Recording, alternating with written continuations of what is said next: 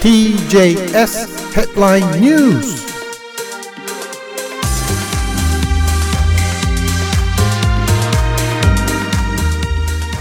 12月15日金曜日、はい、スタジオの時刻はですね8時6分回ったところです。ニュースヘッドラインよろしくお願いします。まずニューヨークの市場注目でございますけど見てみましょう、はい、ダウ工業株30種平均、これはダウは今のところ下がっておりますね、はい、87ドル46セント下がって37,160ドル89セント。ダウはねずっとね金曜日以降ずっと金曜日月曜日火曜日水曜日木曜日ずっと上がってきたんですよ、今日はちょっとお休みかな、でも37,000もねクリアしてますから、結構でございますね、はい、ナスダックは上がってるんだ。さっきはダウは87ドル46セント下がってると言いましたよね、はい、そうです、ナスダックは上がっています。 56.32 ポイント上がって 14,818.23 ポイント、はい、SP スタンダップフォアーズあれまあ下がってますね。 4.32 ポイント下がって 4,714.82 ポイントとなっております。円ドルは141円67銭、7億ドルを換算するとねこの金額で換算すると1015億円になるんだよね。すごいお給料ですから、これ資産じゃなくて給料なんですよ。すごいね。あれ何の話やってんだろう、はい、大リーグのドジャースと10年総額7億ドル約1015億円の大型契約を結んだ大谷翔平選手が14日ロサンゼルスのチーム本拠地ドジャーススタジアムで入団会見に臨みました。自分がここでプレーしたいという気持ちに素直に従ったと移籍を決めた心境を語りました、大谷選手はチームカラーの青色のネクタイを身につけて背番号17の入った白いユニフォーム姿も披露しました。いやーこれね、なんかね、あれですよ、皆さんご存知なんだけどもね、はい、まあ複数の球団との交渉があったんだけれどもね、北の方もあったんだけど、あそこは寒いからやめてとかね、いろいろと総額のね、97% 契約期間が終わった後、このいわゆるプレイしなくなってからっていうかな、まあするかどうかは別で10年契約だから2034年以降に受け取るという、これは異例の契約でね、これ話題になっておりますよね。ところでデイコちゃん、デイコだっけ大谷選手のデコピンだ。デコピンね、かわいいワンちゃん、ね、あのワンちゃんはね、オランダ産なんですよ。ですよね、聞きましたね。コーインケル・ホンディエ、ここにね、細かく出しておりますけどね、はいはい、こういう写真がありますよ。かわいい子ちゃんなんだな、はい、留守番してるそうです。いや、自民党安倍派の政治資金パーティーをめぐる裏金疑惑を受けて、岸田文雄総理大臣は14日、安倍派の閣僚4人を交代させ、岸田派の林芳正前外務大臣も官房長官に据えるなど後任人事を決定しました。新体制は皇居での認証式を経て発足。新閣僚には林氏を含め安定感に定評がある経験者を起用しています。党幹部3人の交代も決めて大詰めを迎える2024年度の予算案の編成作業を前に政権の立て直しを図る方針です。細かく出てますけども、後の時間にしましょう。日本のね、閣僚のね、名字はね、読めるんだけども、やっぱりお名前の方、下の方はね、読み方をいろいろ気をつけないとね。日本のそうなんですよね。はい、アメリカのサリバン大統領補佐官、国家安全保障担当ですが、サリバン大統領補佐官は14日、イスラエルを訪問してテルアビブでネタニヤフ首相ら内閣のメンバーと会談しました。サリバン補佐官はパレスチナ自治区ガザでの戦闘でハマスの指導者の排除など標的を絞った軍事作戦に縮小するよう要請しました。ガザの人道状況の悪化、民間人犠牲者の増加に歯止めがかからない中、アメリカ側には国際社会の懸念の高まりを抑えたい思惑もあると見られています。一方でネタニヤフ首相はサリバン氏との会談で、今まで以上に絶対的勝利まで戦い続ける決意だと強調しました。ガラント国防大臣はハマス壊滅には数ヶ月以上かかると指摘しました。最重要の標的とみなすハマス最高幹部の捜索や拘束が難航しており、イスラエル側は長期戦も辞さない構えを見せております。サリバン補佐官は15日、ヨルダン川西岸のパレスチナ自治区ラマラでアッバス自治政府議長と会談。ハマスとの戦闘終結後のガザの統治などをめぐり意見を交わす予定です。アメリカは分裂状態にあるガザと西側が西岸、飛んでますけどね、単一の統治機構のもと最終的には再生したパレスチナ自治政府により再統合されるべきだとの立場を取っています。サリバン補佐官は会見でもイスラエルのガザ占領に反対する方針を示し、自治政府が再生される必要があると訴えました。さて、来年2024年のアメリカ大統領選挙に向けた共和党の候補を決める州レベルの選考開始まで今日であと1ヶ月。支持率で独走するトランプ前大統領が資金調達でも圧倒的な強さを見せています。民主党の指名が確実視されているバイデン大統領にも金額でリードしています。連邦選考委員会によりますと、トランプ前大統領の政治団体に対する今年の1月から9月の献金の総額は合計で5669億ドル、デサンテスフロリダ州知事が3164万ドル、ヘイリー元国連大使が1870万ドルでこれを超えておりますね。でバイデン大統領は同じ期間で約4485万ドル、トランプ前大統領は5669万ドルで先行しておりますね。ところで共和党の候補者選挙で初戦となる中西部アイオワ州の党員集会は1月の15日に行われます。1ヶ月なんですね。日本ですけども、2024年の年賀状の受付、今日は年賀状開始の日でございますけどね、15日日本全国の郵便局で一斉に始まりました。日本郵便は来年の元日に届けるために今月の25日までに投函してほしいと呼びかけています。これ日本国内ですからね、こちらからの場合にはね、それにやっぱり太平洋を渡るのにね、あと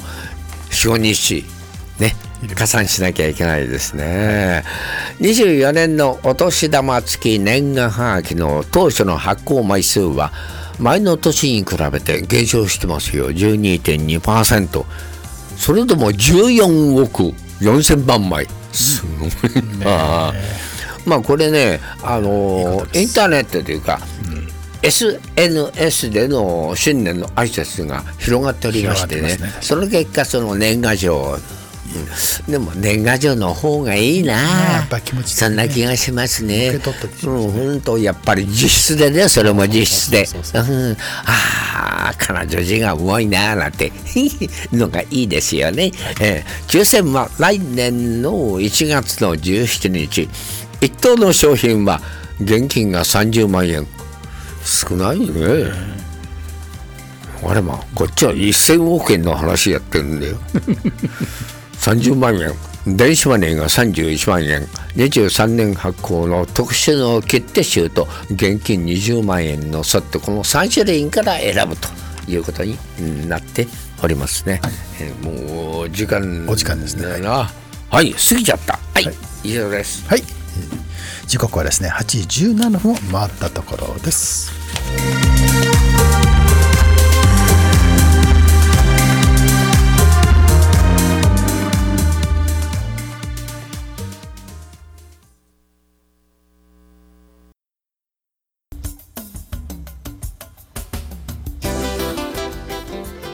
MVP を獲得した大谷翔平グッズ発売のお知らせ。スポーツ関連グッズやイベント、アーティストグッズの制作を手掛ける株式会社スペースエイジでは MVP を獲得した大谷翔平グッズを11月28日からアメリカでも販売いたします。今回販売するグッズは T シャツ、ペナント、ピンズ、ビーチタオル、缶クーラー、ステッカーの6種類です。この機会にぜひお買い求めください。詳しい情報は TJS ラジオのトップページにあります。パネルからアクセスしてください。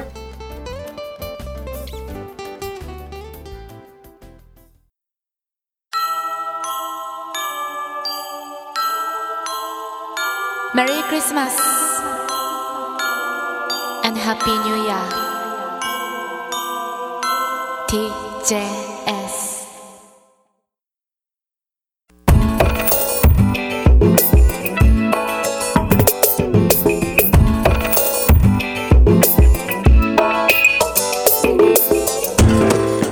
スタジオの時刻はですね8時35分回ったところです。もう少しニュースお願いいたします。アメリカの先月11月の小売業の売上高は前の月に比べて 0.3% 増加して2ヶ月ぶりに前の月を上回りました。アメリカ経済を支えてきた個人消費の堅調さが見えています。アメリカ商務省が14日に発表した先月の小売業の売上高は7056億9200万ドル、日本円で100兆円余りでありました。10月に比べると 0.3% の増加、2ヶ月ぶりに前の月を上回っています。0.1% 程度の減少を見込んでいた市場予想を大きく上回りました。項目別に言いますとね、外食が 1.6%、家具などが 0.9%、衣類アクセサリーの売り上げが 0.6% それぞれ増加しました。一方で原油価格の低下傾向を受けてガソリンスタンドが 2.9% 減少、今下がってますよね。それからね、これガソリンとは関係ないけどもデパートが 2.5% の減少となりました。もうこれ一昨日になるんですけどもね、アメリカの FRB 連邦公開市場委員会で一昨日3会合連続の政策金利の据え置きを決定しましたね。こんなこともあって株価がこう上がってきてるんですけどもね、決定は予想通りなんですけども、同時に2024年の利下げ加速のシナリオを提示しております。来年のね、来年も下がっていくんじゃないかと。インフレ警戒で追加の利上げに含みを持たせていたこれまでのスタンスから一変して利下げ視野、こういうふうにね政策が FRB 変わってきてますね。はい、FRB のこのスタンスの急転換の背景にはインフレの順調な鈍化インフレが収まってきてますけどもね、パウエル議長は来週発表される11月の個人消費 PCE 物価指数が前年の11月に比べて 2.6% 上昇であると。前月はね 3% の上昇と言ってたんですけど、これから減速しております。 2% 台ですよ。 2%、 これがだいたいアメリカ政府の目標でしょ、ところで世界を見ますとね、イングランド銀行は政策金利を据え置くと発表しました。据え置きは3回連続インフレ率の低下を背景に高い金利水準を維持しながら経済への影響を見極める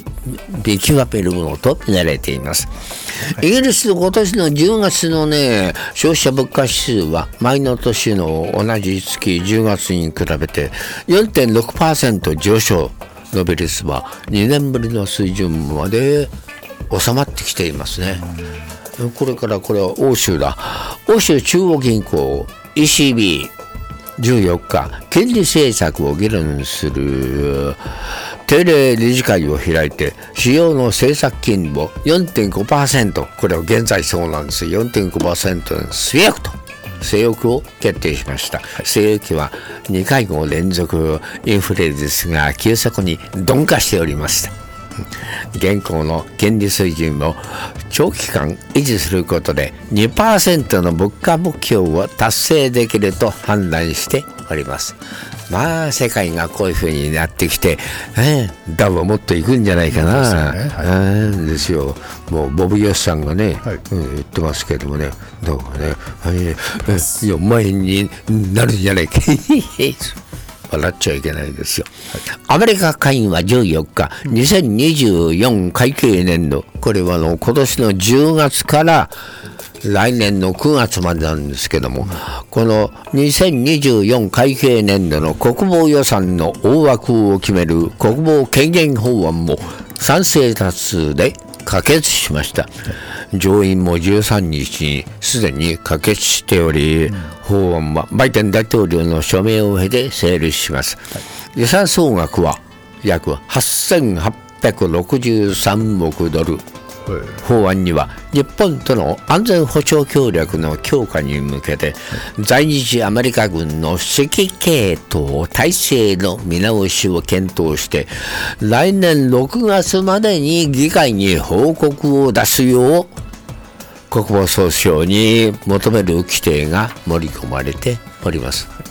まだ時間あるよね。はい、ありますか。これね、国際ジャーナリスト団体ございますけれども、国境なき記者団ですよね。国境なき医師団っていうね、お医者さんの団体もございますけども、こちらは国境なき記者団。これパリに本部があるんですが、14日今年に入って全世界で45人のジャーナリストが報道活動に関連して死亡したと発表しました。男性が41人、女性が4人。イスラエルとハマスの戦闘が続くパレスチナ自治区ガザなど中東での死者は17人で地域別では最多となりました。ところでロシアが侵攻を続けているウクライナなんですけどもね、どのくらいかというと AP 通信の記者が5月に亡くなりましたけどね、2人が命を落としました。昨年2月の侵攻開始以来、ウクライナでの記者団の記者の死者は11人ということで、今回は中東が非常に多いんですね。死者全体の半数強に当たる23人は紛争地帯で犠牲になりました。一方で中南米での死者が大幅に減少しております。かって中南米多かったんですけどね、年間の犠牲者の数は昨年の61人をぐーんと下回って33人、というのが2002年ですけども、これを下回って23人となっております。こんなところですね。はい、ありがとうございました。時刻はですね8時43分になりました。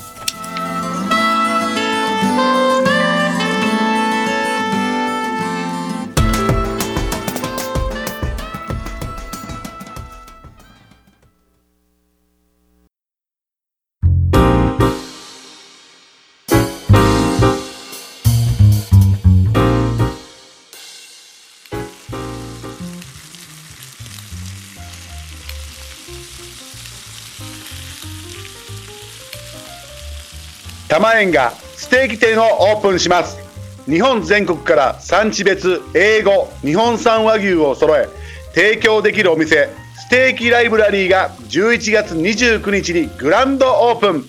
最高級の US プライムビーフや厳選した和牛のステーキを味わえます。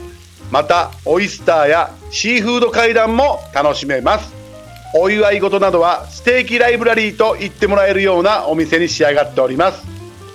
ステーキを身近なものに、豊かな時間と豊かな空間を作り育む地域に根ざした活動をモットーに、楽しくて魅力的な街を皆さんと共に育てていきます。ぜひステーキライブラリーをよろしくお願いします。詳しい情報は TJS ラジオのトップページにありますパネルからアクセスしてください。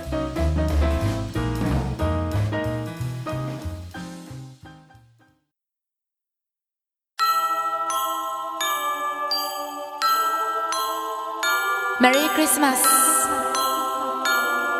and Happy New Year TJS